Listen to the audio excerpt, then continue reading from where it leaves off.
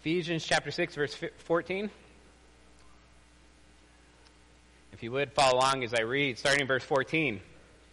Stand therefore, having fastened on the belt of truth, having put on the breastplate of righteousness, and as shoes for your feet, having put on the readiness given by the gospel of peace. In all circumstances take up the shield of faith, with which you can extinguish all the flaming darts of the evil one, and take the helmet of salvation and the sword of the Spirit, which is the word of God, praying at all times in the Spirit with all prayer and supplication. To that end, keep alert with all perseverance, making supplication for all the saints, and also for me, that words may be given to me in opening my mouth boldly to proclaim the mysteries of the gospel, for which I am an ambassador in chains, that I may declare it boldly as I ought to speak. If you would, pray along with me this morning. Dear Heavenly Father, Lord God,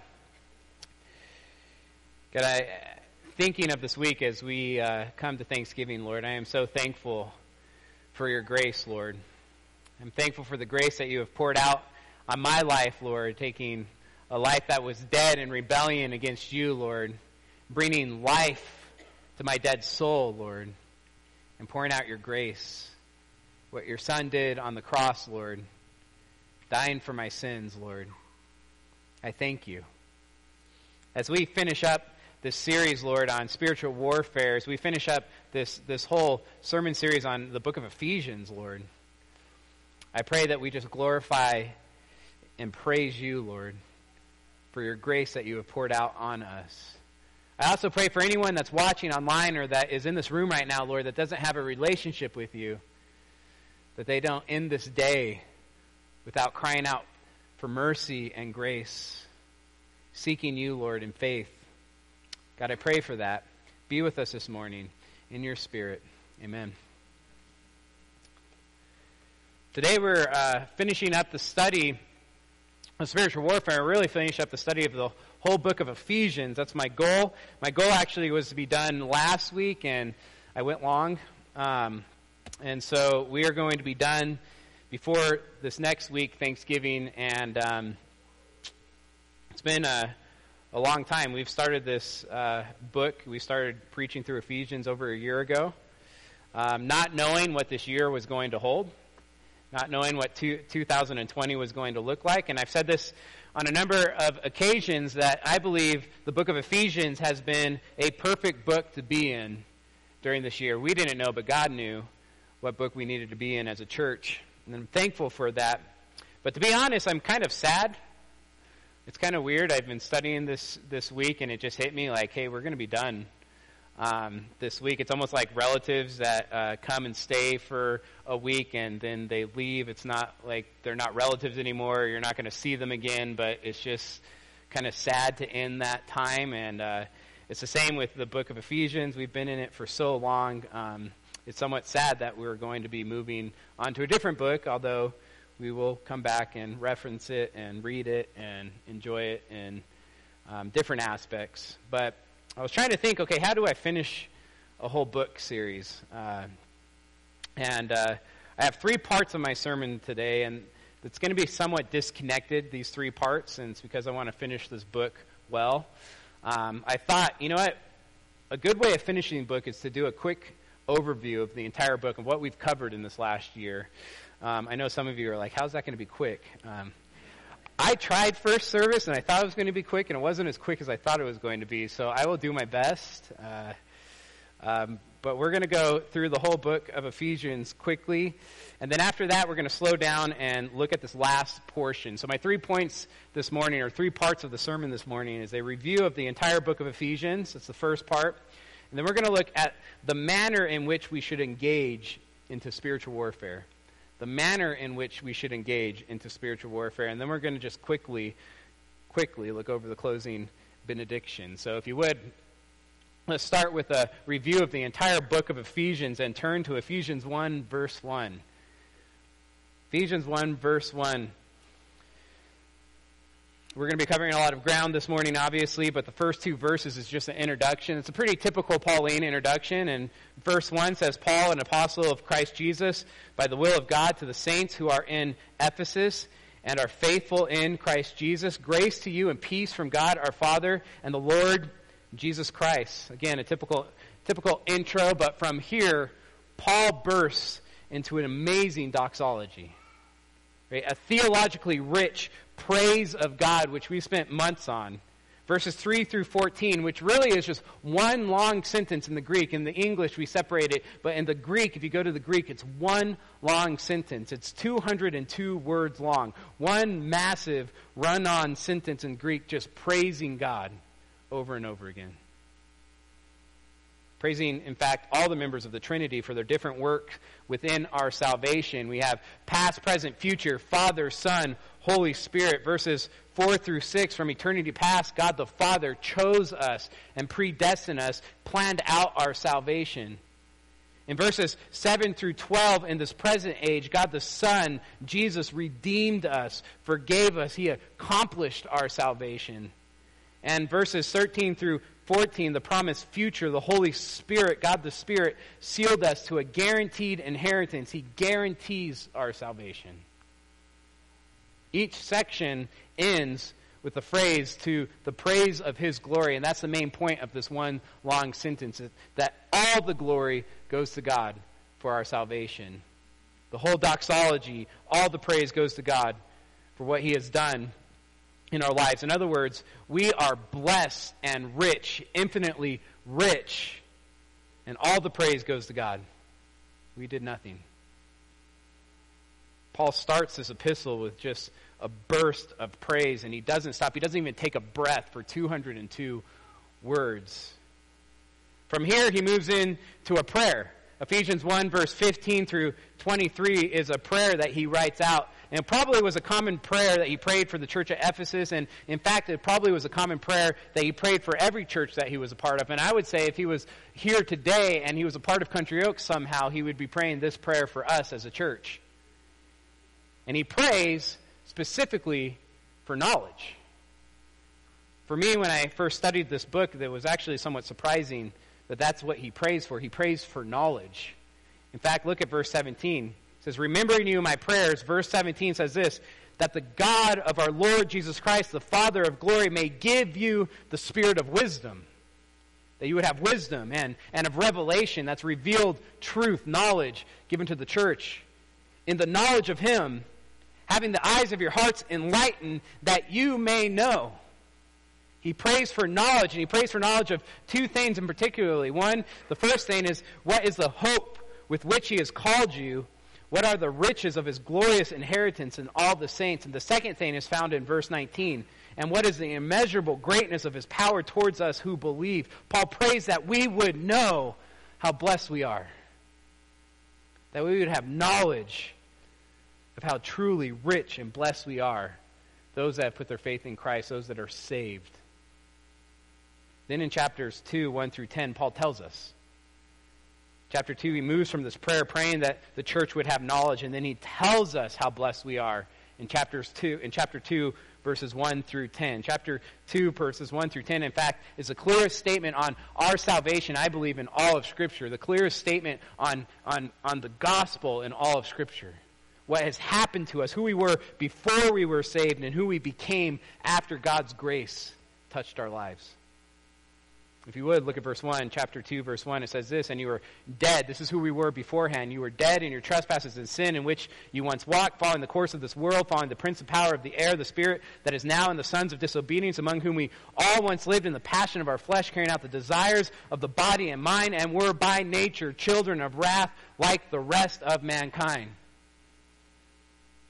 Before salvation, we were children of wrath. That means children destined for God's wrath. Destined for eternity in hell. Like the rest of mankind. Verse 4. But God. But God, being rich in mercy because of the great love with which He loved us. Even when we were dead in our trespasses, made us alive together with Christ. By grace you have been saved, and raised us up and with him and seated us with him in the heavenly places in Christ Jesus, so that in the coming ages he might show the immeasurable riches of grace and kindness towards us in Christ Jesus. For by grace you have been saved through faith. That's the clearest statement there is in Scripture of our salvation. It's by grace we have been saved, and it's through faith. And this is not of your own doing. It is a gift of God, not a result of works, so that no one may boast, for we are his workmanship, his creation, created in Christ Jesus for good works, which God prepared beforehand that we should walk in them. That's the gospel. That's the good news, right? And the gospel, right, that we were dead because of what Christ has done for us. Because we were dead, now we are alive in Christ. Because of the gospel and who we are in Christ, we have a foundation to our unity. The gospel is foundational to our unity as a church, right? As the church, we are unified because we are in Christ. In fact, the heart of the letter to the Ephesians is found in Ephesians 2:11 through 3:13. The heart of this amazing letter is unity and love within the church. That's why Paul wrote this letter. The Gentiles have been brought near by the blood of Christ. That's verse 13. Ephesians 2, verse 13. Right, there was a major threat in the first century church, and this is the context that this letter was written in, that Paul wrote this letter to the church at Ephesus. Right, the church started with Jews. And through persecution and the Jews realizing that the gospel wasn't just for the Jews, the church spread to the nations, to Gentiles. In the first century, the church was made up of Jews and Gentiles, two groups that hated each other. We see this in the Old Testament. The Old Testament, for the most part, is just wars of the Gentile nations attacking the Jewish nation, or vice versa. We see this in the Gospels and Acts, right? This disdain that the Jews had for Gentiles. Two ethnic groups that hated each other are now one in Christ. They're the church. Therefore, in Ephesians 2:11 through 3 verse 13, Paul tells these two groups that they are not two anymore, they are one. It's the heart of the letter. In Christ Jesus, they are one man, one new man, verse 15. They're one body, verse 16. These two groups, they both have access to one Spirit, verse 18. They both are now members of one household, the household of God. They've been adopted in, both of them, and are one family. Verse 19, they are one temple. Verse 21, they're one dwelling place of God. Verse 22, that's the church. I don't care what ethnicity, what race you come from. If you have put your faith in Jesus Christ, you are one with this church, with the church. We are one. Because of the gospel, which is Ephesians 2:1 through 10, the church is one. Ephesians 2:11 through 22. This is so important, right? This is so important because the gospel is the only thing that can bring true unity. The church must not forget this. It's being ignored by the church right now. The gospel is the only thing that can bring true unity between ethnic groups, between races, between people. In Ephesians chapter 3, 1 through 13, Paul calls this unity a mystery. Look at Ephesians chapter 3, verse 6. It says this: this mystery is that the Gentiles are fellow heirs, members of the same body, partakers of the promise in Christ Jesus through the gospel. In other words, it's a mystery. They have become one with the Jews. They're fellow heirs with the Jews. This wasn't clearly seen in the Old Testament, but has been revealed in the New Testament. And listen, this unity is why Paul was in jail. Look at chapter 3, verse 1. For this reason, right? What reason? For the reason, Ephesians 2:11 through 22, that Jews and Gentiles are one body. For this reason, for this purpose, I, Paul, a prisoner of Christ Jesus, on behalf of you Gentiles. Paul risked everything. He risked his life for the unity of the church. He ended up in prison, 2 years in Caesarea and 3 years in Rome. Unity is that important. The church being unified is that important. In fact, we see this is true, that Paul was literally in jail because he had a heart for unity. And I would encourage you, if I don't have time to go over the meta-narrative or the narrative of Acts, but if you want to hear that, I did a sermon on Ephesians. That's one verse, Ephesians chapter 3, verse 1. You can go to our church website, you can click on sermons, click on Ephesians, go to Ephesians 3, 1, and I walk through Acts, how Paul was determined to go back to Jerusalem to give a gift. And everyone was saying, if you go back to Jerusalem, Paul, you're going to die. And Paul was determined to go because it meant the unity of the church. Unified the Gentile churches with the Jewish churches. And he went knowing his life would be on the line. And he ended up being arrested instead of killed. Ephesians 2:11 through 3 verse 13 is all about unity, and it's the heart of this book. After this, Paul writes another prayer, Ephesians 3, verse 14 through 21. It's amazing that Paul writes out two different prayers, what he prayed for the churches. And again, he prayed that the church would have knowledge. He prayed that the church would have knowledge. Look at Ephesians chapter 3, verse 18. He prays that the church, in verse 18, he prays that the church may have the strength to comprehend. He's praying that we would have strength to understand. We need strength to comprehend this. The strength to comprehend with all the saints what is the breadth and length and height and depth, and to know that he's praying for knowledge, to know the love of Christ that surpasses all knowledge is something we can't understand. We can't know it. It's beyond our ability to know. That you may be filled with all the fullness of God. Verse 20, now to him who is able to do far more abundantly than all that we might ask or think, according to the power at work within us, to him be the glory, that the church, in the church and in Christ Jesus through all generations, forever and ever. Amen. And that ends the first half of this amazing letter. Remember, Ephesians can be split up into two halves, right in the middle. The first 3 chapters is all deep theology. Right? All deep theology on what has happened to us. In fact, there's only one command in the first 3 chapters, and that one command is remember. Remember all this that I'm telling you. Don't forget this, right? What has happened to us. Chapters 4 through 6 is how we should live in light of this deep theology, these deep truths, what has happened to us. In chapters 4 through 6, there's 39 commands. 39 commands. And that's why we titled this series that we've been going, the study of Ephesians, the depth of God's grace lived out in love. Right? Paul wants us to understand how blessed we are by God's grace, and then he wants us to live in light of that grace. In fact, look at Ephesians 4, verse 1. I, therefore, verse 1 says, therefore, again, that word therefore is saying, because of chapters 1 through 3, I, therefore, a prisoner of Christ, or of the Lord, urge you to walk. That's a call to action. I urge you to walk in a manner worthy of the calling with which you have been called. That's Ephesians 1 through 3.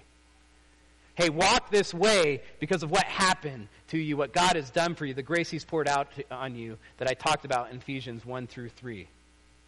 Walk in this manner. Well, what manner? Well, walk in unity.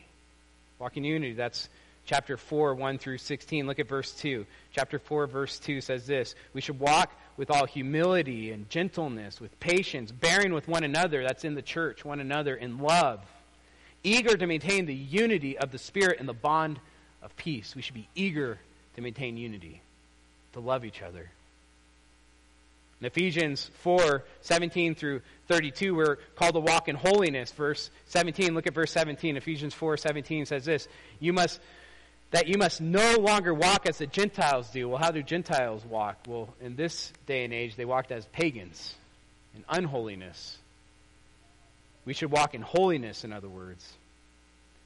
Ephesians 5, verse 1 through 7, we're called to walk in love. Look at Ephesians chapter 5, verse 1.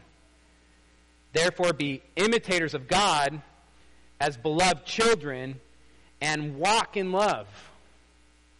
We're called to walk in love. Ephesians 5, verse 8 through 14, we're called to walk in light. Look at verse 8, Ephesians 5, verse 8. For at one time you were darkness. It doesn't even say you were in darkness. You were darkness. But now you are light in the Lord. Walk as children of light. Ephesians 5, 15 through 21, we're called to walk in wisdom. Look at verse 15, Ephesians 5, 15. Look carefully then how you walk, not as unwise, but as wise. We're called to walk in wisdom. We are called to walk worthy of the calling with which we have been called. That means walk in unity, in holiness, in love, in light, and in wisdom.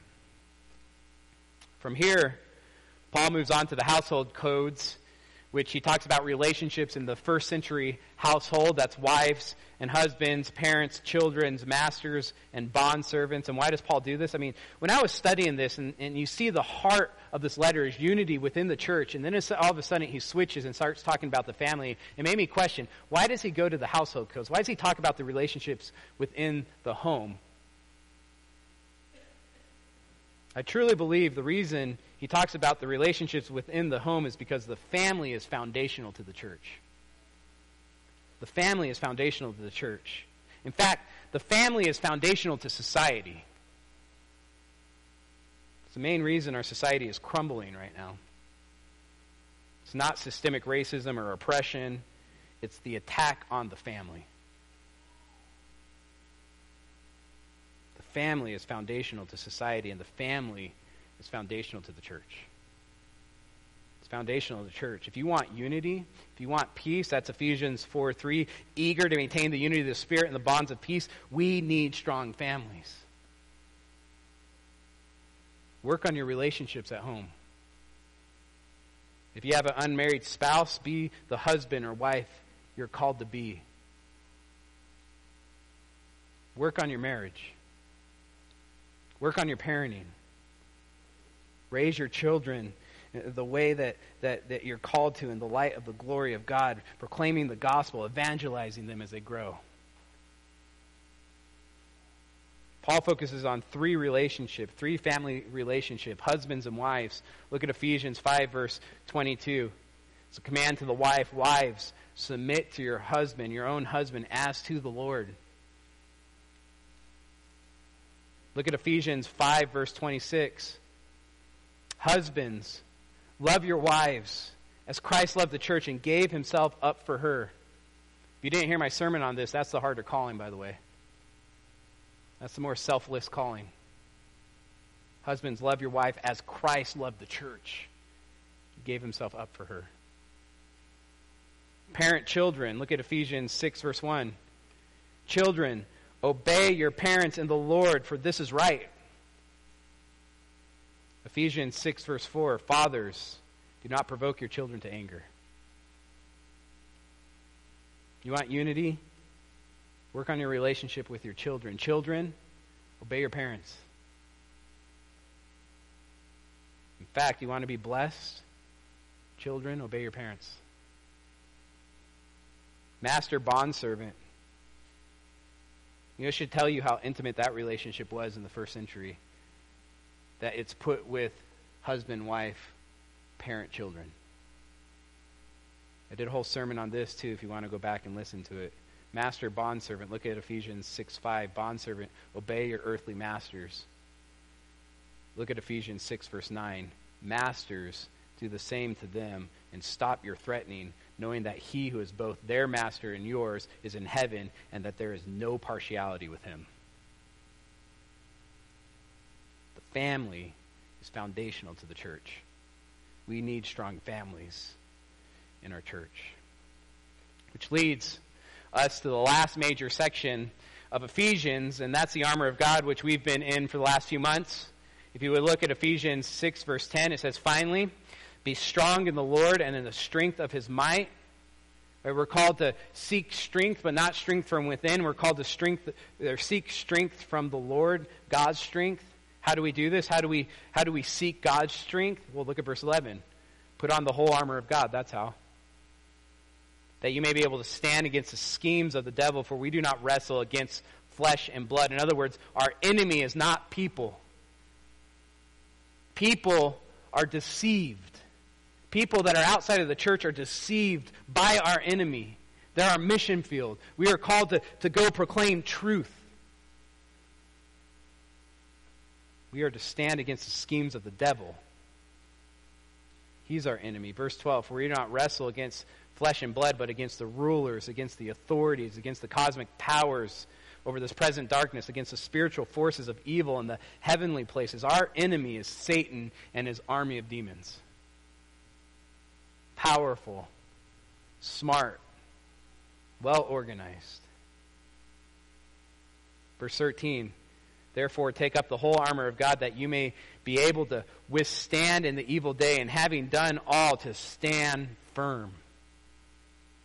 We're called to stand, to hold our ground, to stand firm. Verse 14, stand therefore, having fastened on the belt of truth. Right, what is truth? God is truth. Therefore, his word is truth. His words are truth. His truth is found in his words. In fact, John 17:17 says, your word is truth.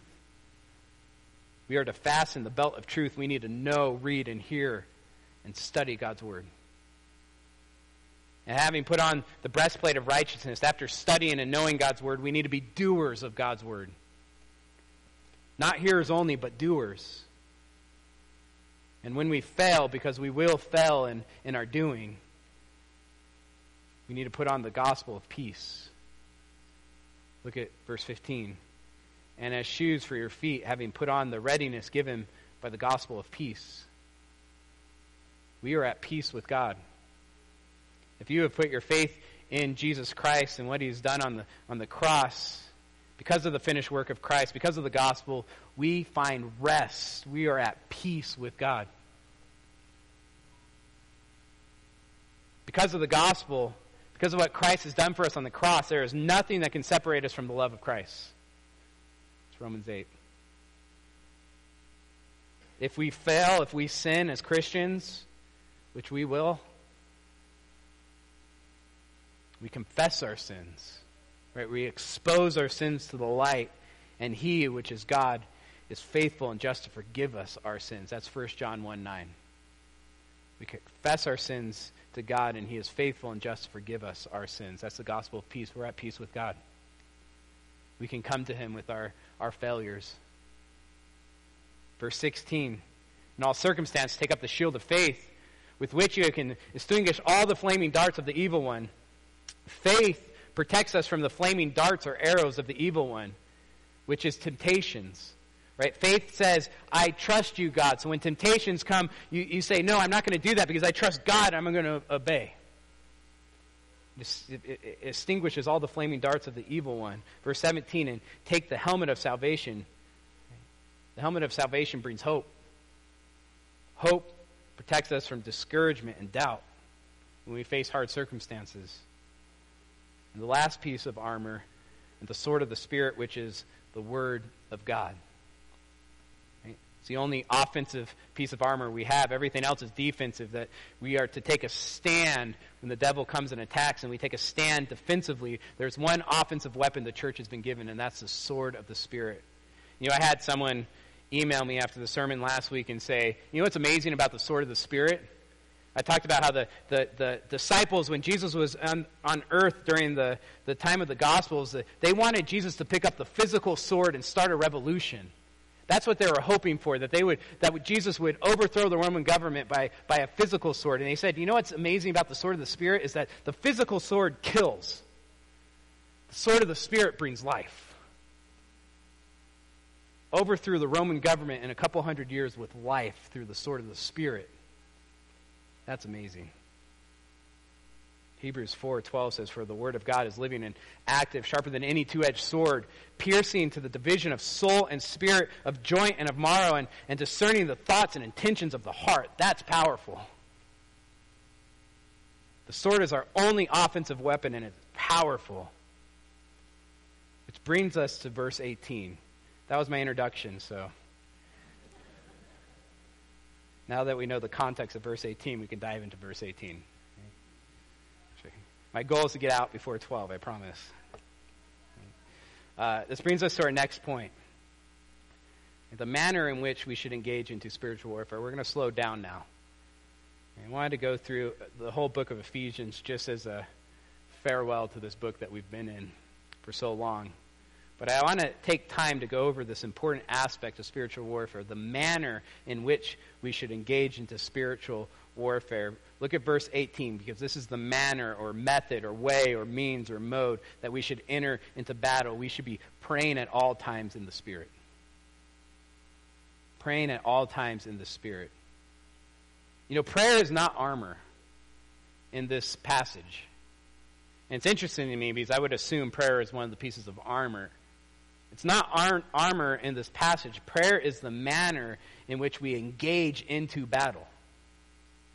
It's the manner into which we engage into spiritual warfare. We should be praying at all times in the Spirit with all prayer and supplications. To that end, keep alert with all perseverance, making supplications for all the saints.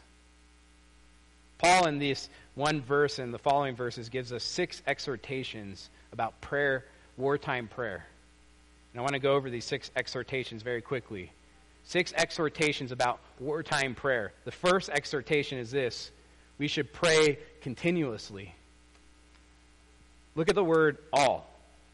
One verse, the word all is used 4 times.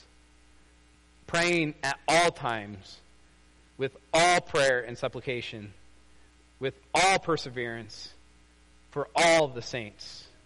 Paul's point is, in war, our prayer should be lived out. It should be prayed extensively, or all embracing, or all encompassing, comprehensively.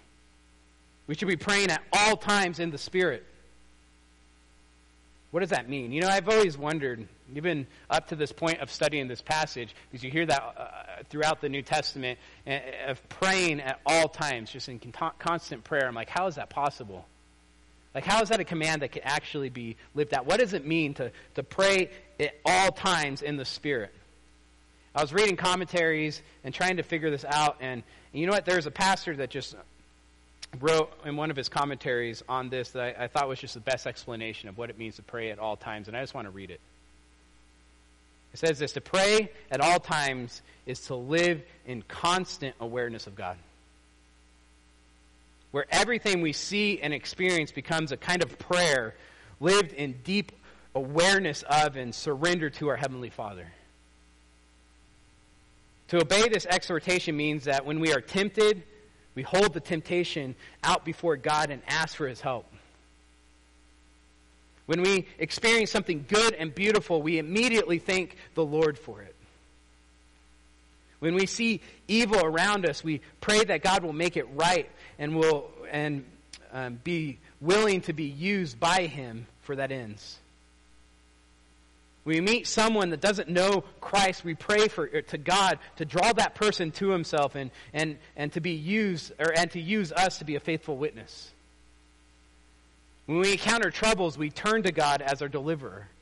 In other words, our life becomes a rising prayer. To pray all times is to continuously set our minds on the things above and not the things on earth. Colossians 3:2. That's what Paul means by praying at all times in the Spirit. The second exhortation that Paul gives is that we should be praying in the Spirit.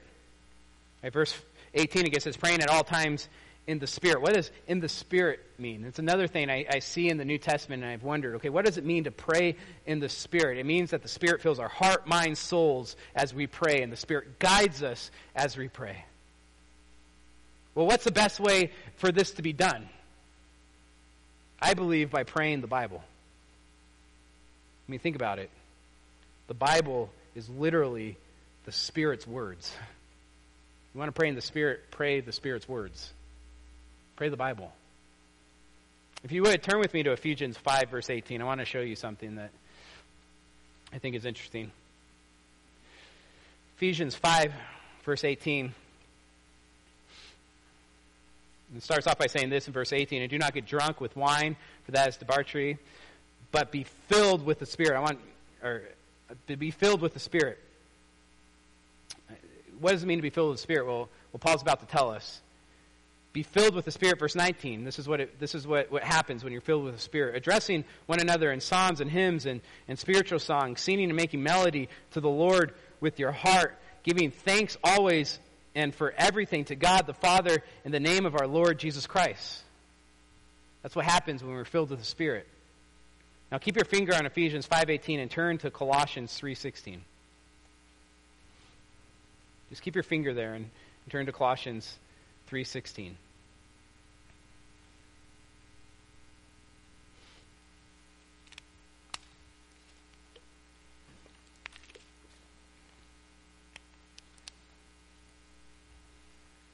Colossians 3:16 starts by saying this: let the word of Christ dwell in you richly. Let the word of Christ, let Scripture dwell in you richly. Well, what does it mean to let Scripture dwell in you richly? Well, this is what it means: teaching and admonishing one another in all wisdom, singing psalms and hymns and spiritual songs with thanksgiving in your hearts to God. And whatever you do in word and deed, do everything in the name of the Lord Jesus, giving thanks to God the Father through him. It's almost word for word the same as being filled with the Spirit. Letting the word dwell in you richly and being filled with the Spirit produces the same thing. And that makes sense because the Holy Spirit out of the Trinity is the one that wrote Scripture. He's the one that inspired men to write. It's his words. And remember, Ephesians and Colossians are parallel texts. Right? They're written at the same exact time. In fact, they're so similar that they help interpret each other. In other words, being filled with the Spirit is the same as having the word of Christ dwell in you richly. So one of the best ways I believe you can pray in the Spirit is by praying Scripture. Praying the Spirit's words. Turn with me to Acts chapter 4, verse 23.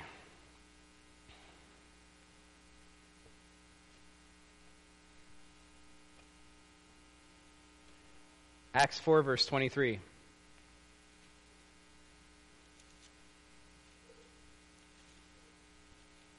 It says this: when they, that's the disciples and the apostles have been released, and they see that persecution's coming, so they're going to pray. And they're going to ask their friends to pray. They're going to ask the church to pray. When they were released, they went to their friends and reported what the chief priests and the elders had said to them. And when they heard it, they lifted their voice together to God and said, Sovereign Lord. Let me just want to stop there. It's not in my notes, but I cannot get past that first word. First two words. Persecution's coming. Right? Extremely hard circumstances are coming, and they know it's coming, and they start their prayer, Sovereign Lord. In other words, you're in control, God. Complete trust that he's in control. Sovereign Lord, who made the heaven and the earth and the sea and everything in them. You know what that is? Genesis 1. It's not word for word Genesis 1, but it's a paraphrase of Genesis 1. They're praying Genesis 1. Who, through the mouth of your father David, your servant, said by the Holy Spirit, why do the Gentiles rage and the people plot in vain? You know what that is? Psalms 2. That's word for word Psalms 2. That's quoting Scripture. They are literally praying Scripture. The kings of the earth set themselves, and the rulers are gathered together against the Lord and against his anointed. That's Psalms 2. Peter is praying Scripture. Look what he says in verse 25. Who through the mouth of our father David, your servant, said by the Holy Spirit. So David wrote these words, but the Holy Spirit's the one that inspired. These are the Holy Spirit's words. This is how you pray in the Spirit. Pray Scripture.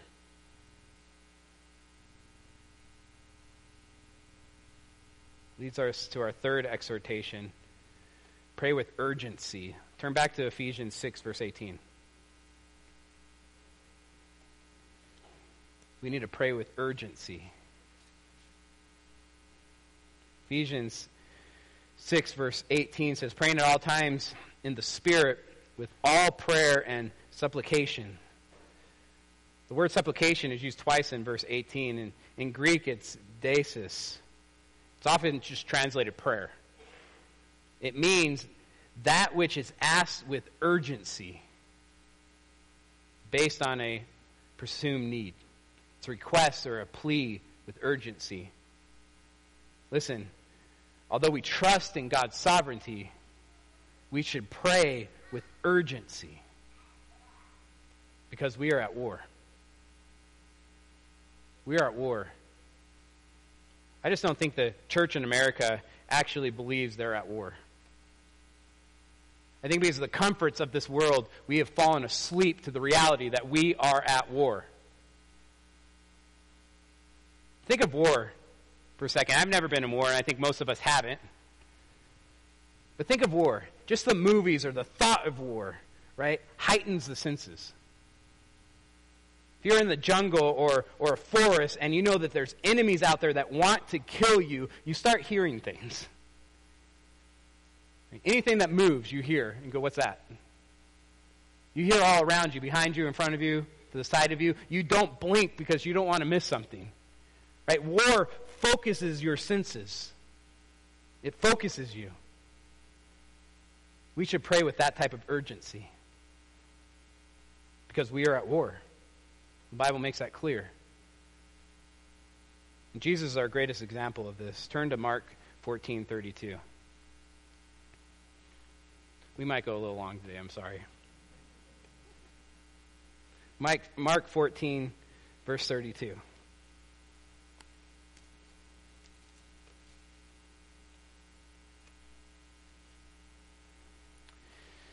And they went to a place called Gethsemane.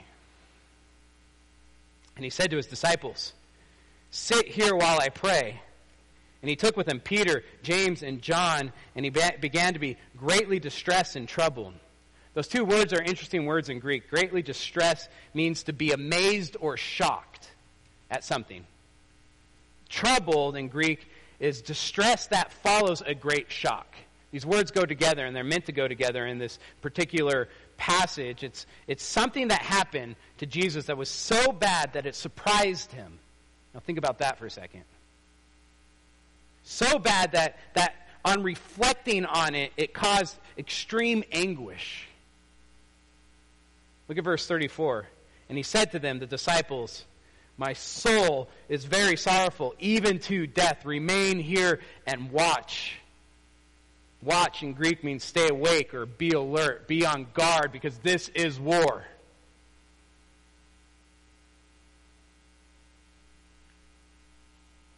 Jesus understood this was war. Look at verse 35. Going a little bit further, he fell to the ground and prayed that if it were possible, the hour might pass from him. And Jesus knew he was at war. He prayed urgently to his Father. In fact, in Luke 22, verse 44, it says this, "And being in agony, he prayed more earnestly, and his sweat became like great drops of blood falling to the ground." I don't know if I've ever prayed that hard. Look at verse 36. And he said, "Abba, Father, all things are possible for you. Remove this cup from me. Yet, not what I will, but what you will." There's the trust. There's the trust. God, you are good. God, I love you. You're my Father. You want what's best for me. Even though this may be hard, I trust you. I trust you, not my will, but yours, because your will is so much better than mine. Jesus prayed with urgency, and we should pray with urgency, which leads to our fourth exhortation. Just stay in Mark for a second. Our fourth exhortation says this: pray with alertness and perseverance. Pray with alertness and perseverance. Look at Mark 14:37. And he came and found them, that's the disciples, sleeping. That's the American church.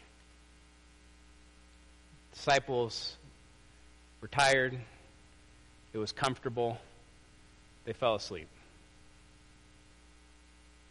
And he said to Peter, right? He targets Peter. "Simon, are you asleep? Could you not watch for 1 hour?" And listen to his command, verse 38. Watch and pray. Twofold. Watch and pray that you may not enter into temptation. You know what?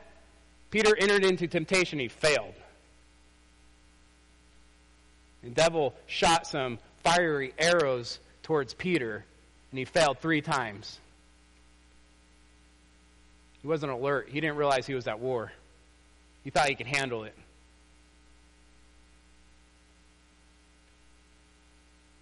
Watch and pray, Jesus says. Wake up. Listen, diligent prayer leads to alertness.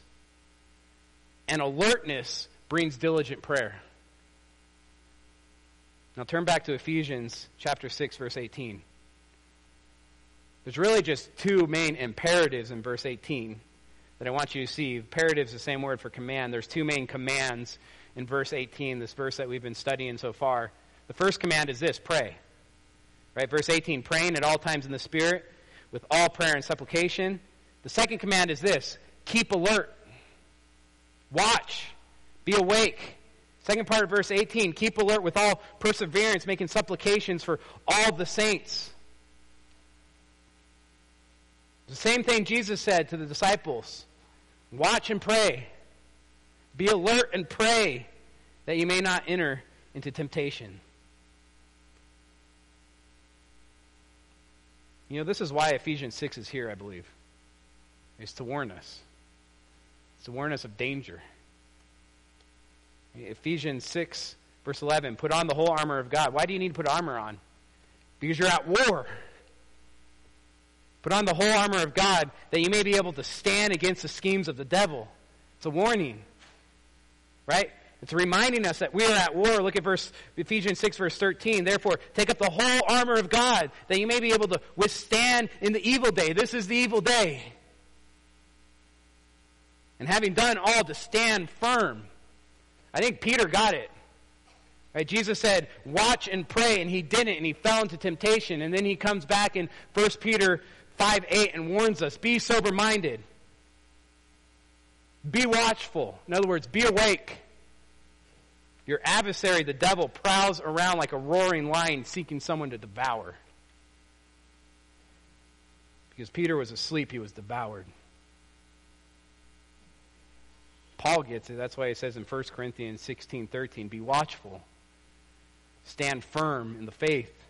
Act like men. Be strong. We need to be alert. Prayer causes alertness, and alertness causes us to pray. Brings me to the 5th exhortation.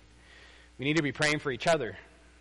Look at the second part of verse 18. It says, keep alert with all perseverance, making supplications for all the saints. There's something I haven't talked about a Roman soldier. Remember, Paul is chained to a Roman soldier, and he takes the armor of the Roman soldier and relates it to the different spiritual armors. There's something about a Roman soldier I haven't talked about, but they were known to be unmovable when they stood together. In fact, one historian said this, in the day of battle, Roman soldiers were to stand their ground and not retreat. As long as they stood together on a flat, open field and did not break ranks, their legions were considered virtually invincible. You think of the shields. They would stand these 4-foot shields side by side. Couldn't get through them. Ephesians 6:13 says, take up the whole armor of God that you. English fails us here. That you, in Greek, is plural. I read that and think that we need to take up the armor of God, which we do, but we need to take up the armor of God as in plural. Together. We need each other. It should be y'all. You think that's less sophisticated, us Californians. That's more sophisticated, right? That tells you that's plural. In Greek, it's clearly plural. Therefore, take up the whole armor of God that y'all, right? All of us. It's not an individualistic thing. We all need to take up the armor of God together. May be able to withstand in the evil day, and having done all, to stand firm. The only way we're going to stand firm is if we do it together. You know that if you're fighting against the army by yourself, right, the army of the devil and all of his Satan or demons, you're going to fall by yourself. We stand together as one body. Therefore, we need to pray for each other. We need to pray for each other. This is why I think small groups are so important. Get to know a group of people, a smaller group of people than the large church. Get to know them intimately, and so you can pray for each other. In fact, our small group, we break up guys and girls, and we spend all of our time just talking about prayer requests. And we don't even pray for each other there. We just know we're going to be praying for each other throughout the whole week because we need it. That's why we should be in small groups and praying for each other. I have some other ideas. We as a family pray through Christmas cards. If you send me a Christmas card this year, you'll get prayed for at some point. Kids go and grab a Christmas card, we pray. It's usually church family and our family. We go through them and pray, and then after we're done praying for them, we rip them up and throw them away. Sorry. It's just a lot of Christmas cards.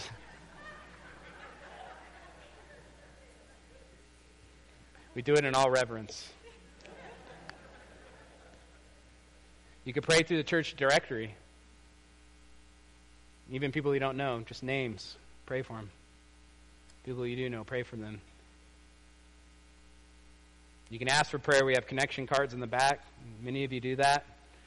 Just so you know, the elders each week pray for you guys. Pray by name. Those that ask for prayer. We even, online now, at countryoaks.org, if you go to countryoaks.org, our homepage in the top right-hand corner, there's a tab that just says prayer. You can ask for prayer. You can be private. It'll just go to the elders and the prayer team. Or you can make it public, and if you look on there, it'll just say the prayers that are needed, and you can go through those prayers and pray. I encourage you to do that. We should be praying for each other as a body. Which brings me to my sixth and last exhortation, or Paul's sixth or last exhortation. We should be praying consistently, earnestly, with perseverance for our cross-cultural workers.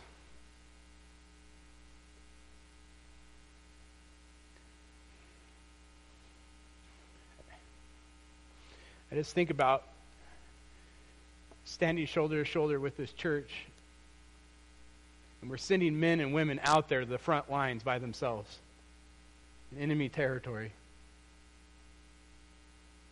We should be diligently praying for them. You know, that's what they always ask for. There's not one cross-cultural worker that we support that doesn't come and just say, pray for us. It's the last thing they ask for is always money. Look at the end of verse 18.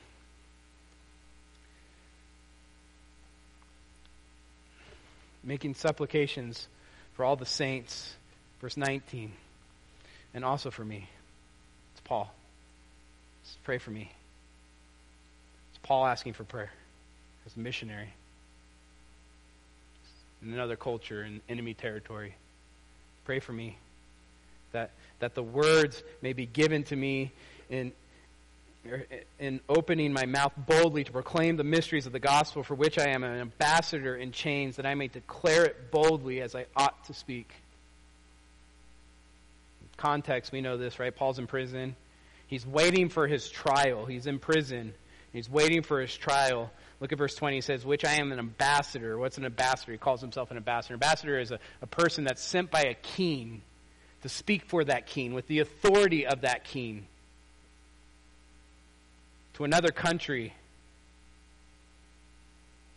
Paul is in Rome. He's saying, I'm an ambassador for God. This is not my home. This earth is not our home. We're ambassadors. Paul's in Rome. He's an ambassador. He's asking for prayer because at some point, he's going to be put in trial. And there's going to be all these high officials, maybe even the emperor himself there on trial listening to Paul and what he has to say. And Paul prays for two things. He asks for prayer for two things. Verse 19, that words may be given to me in opening my mouth boldly to proclaim the mysteries of the gospel, that they may boldly proclaim the gospel clearly. And two, the end of verse 20, that I may declare it boldly as I ought to speak. Think about that request for a second. Paul's in prison. He's been in prison for years. Years. His life is literally on the line. At any point, he could get his head chopped off, which he eventually does. And he's concerned about two things. One, that he would clearly proclaim the gospel, God's words, not his own, that they would be given to him. That the words may be given to me. And 2, that he would proclaim it boldly. That he would declare it boldly as I ought to speak. We are called to proclaim the good news boldly. Boldly. Here's the implication. We should be praying consistently, earnestly, with perseverance for our cross-cultural workers. Praying 2 things. Mainly 2 things. The first one is this, that God would give them the words to speak, that they would proclaim the gospel clearly. You know what that means? That means learning a language, and for a lot of them, that means learning a language so they can learn another language. Learn the heart language of a people and proclaim the gospel clearly so they understand it clearly. It means learning a culture that's foreign to them so they don't misspeak when they're proclaiming the gospel. We need to pray that God would give them the words to speak and that they would proclaim the gospel clearly. And the second thing we need to pray for is that they would speak boldly. That they would declare the gospel boldly, as Paul says, I ought to speak. Verse 19. And also for me, Paul says, pray for me that words may be given to me in opening my mouth boldly to proclaim the mysteries of the gospel, for which I am an ambassador in chains, that I may declare it boldly as I ought to speak. Verse 21. So that you also may know how I am, what I am doing. Tychicus, the beloved brother and faithful minister in the Lord, will tell you everything. Right? Paul sends a friend. Why does he do that? He sends a friend to deliver this letter that he has written, but also to share what's going on with Paul so that the church would know exactly what to pray for him. That's how important prayer is to Paul. I'm sending someone so you know exactly what to pray for. Verse 22, I have sent him to you for this very purpose, that you may know how we are, and that he may encourage your hearts. So you know exactly what to pray for. We should know who our missionaries are, and we should pray for them. Pray for them. Paul gives us 6 exhortations about prayer while in spiritual warfare. First, pray continually. Second, we should pray in the Spirit. Third, we should pray with urgency. Fourth, we should pray with alertness and perseverance. Fifth, we should pray for each other. And 6, we should be praying for our cross-cultural workers, those that are on the front line of the battle. And finally, my third point, closing benediction. End of this letter. It's beautiful. I don't have much to say about it. It's short and simple. Verse 23, peace be to you, brothers, in love, with faith, from God the Father and our Lord Jesus Christ.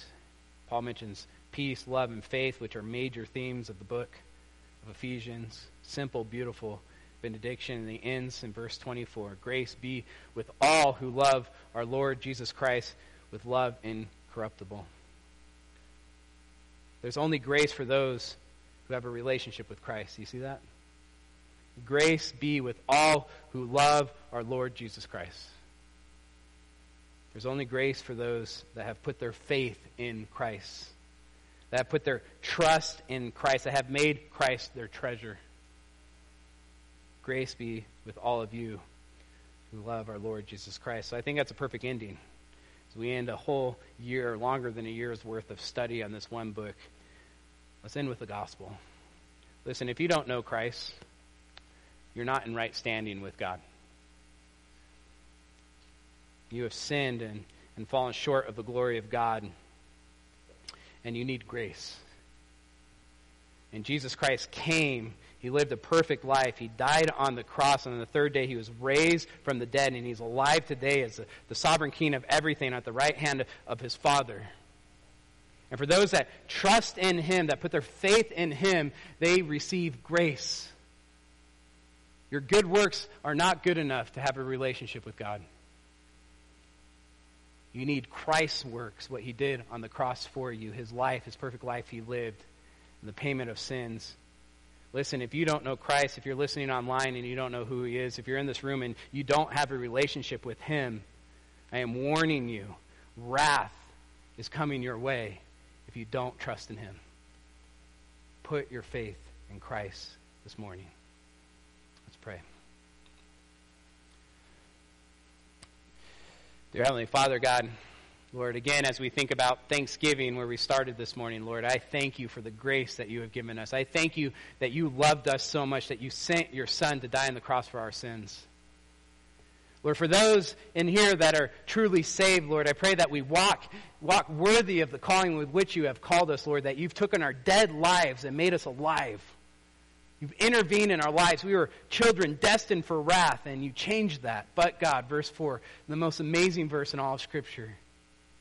We were dead in our trespasses and sins. You made us alive in Christ Jesus. Help us to live a life worthy of that calling, Lord. If there's anyone listening right now that does not know you, Lord, I pray that they put their faith in your Son. You have called them to put your faith in the Son.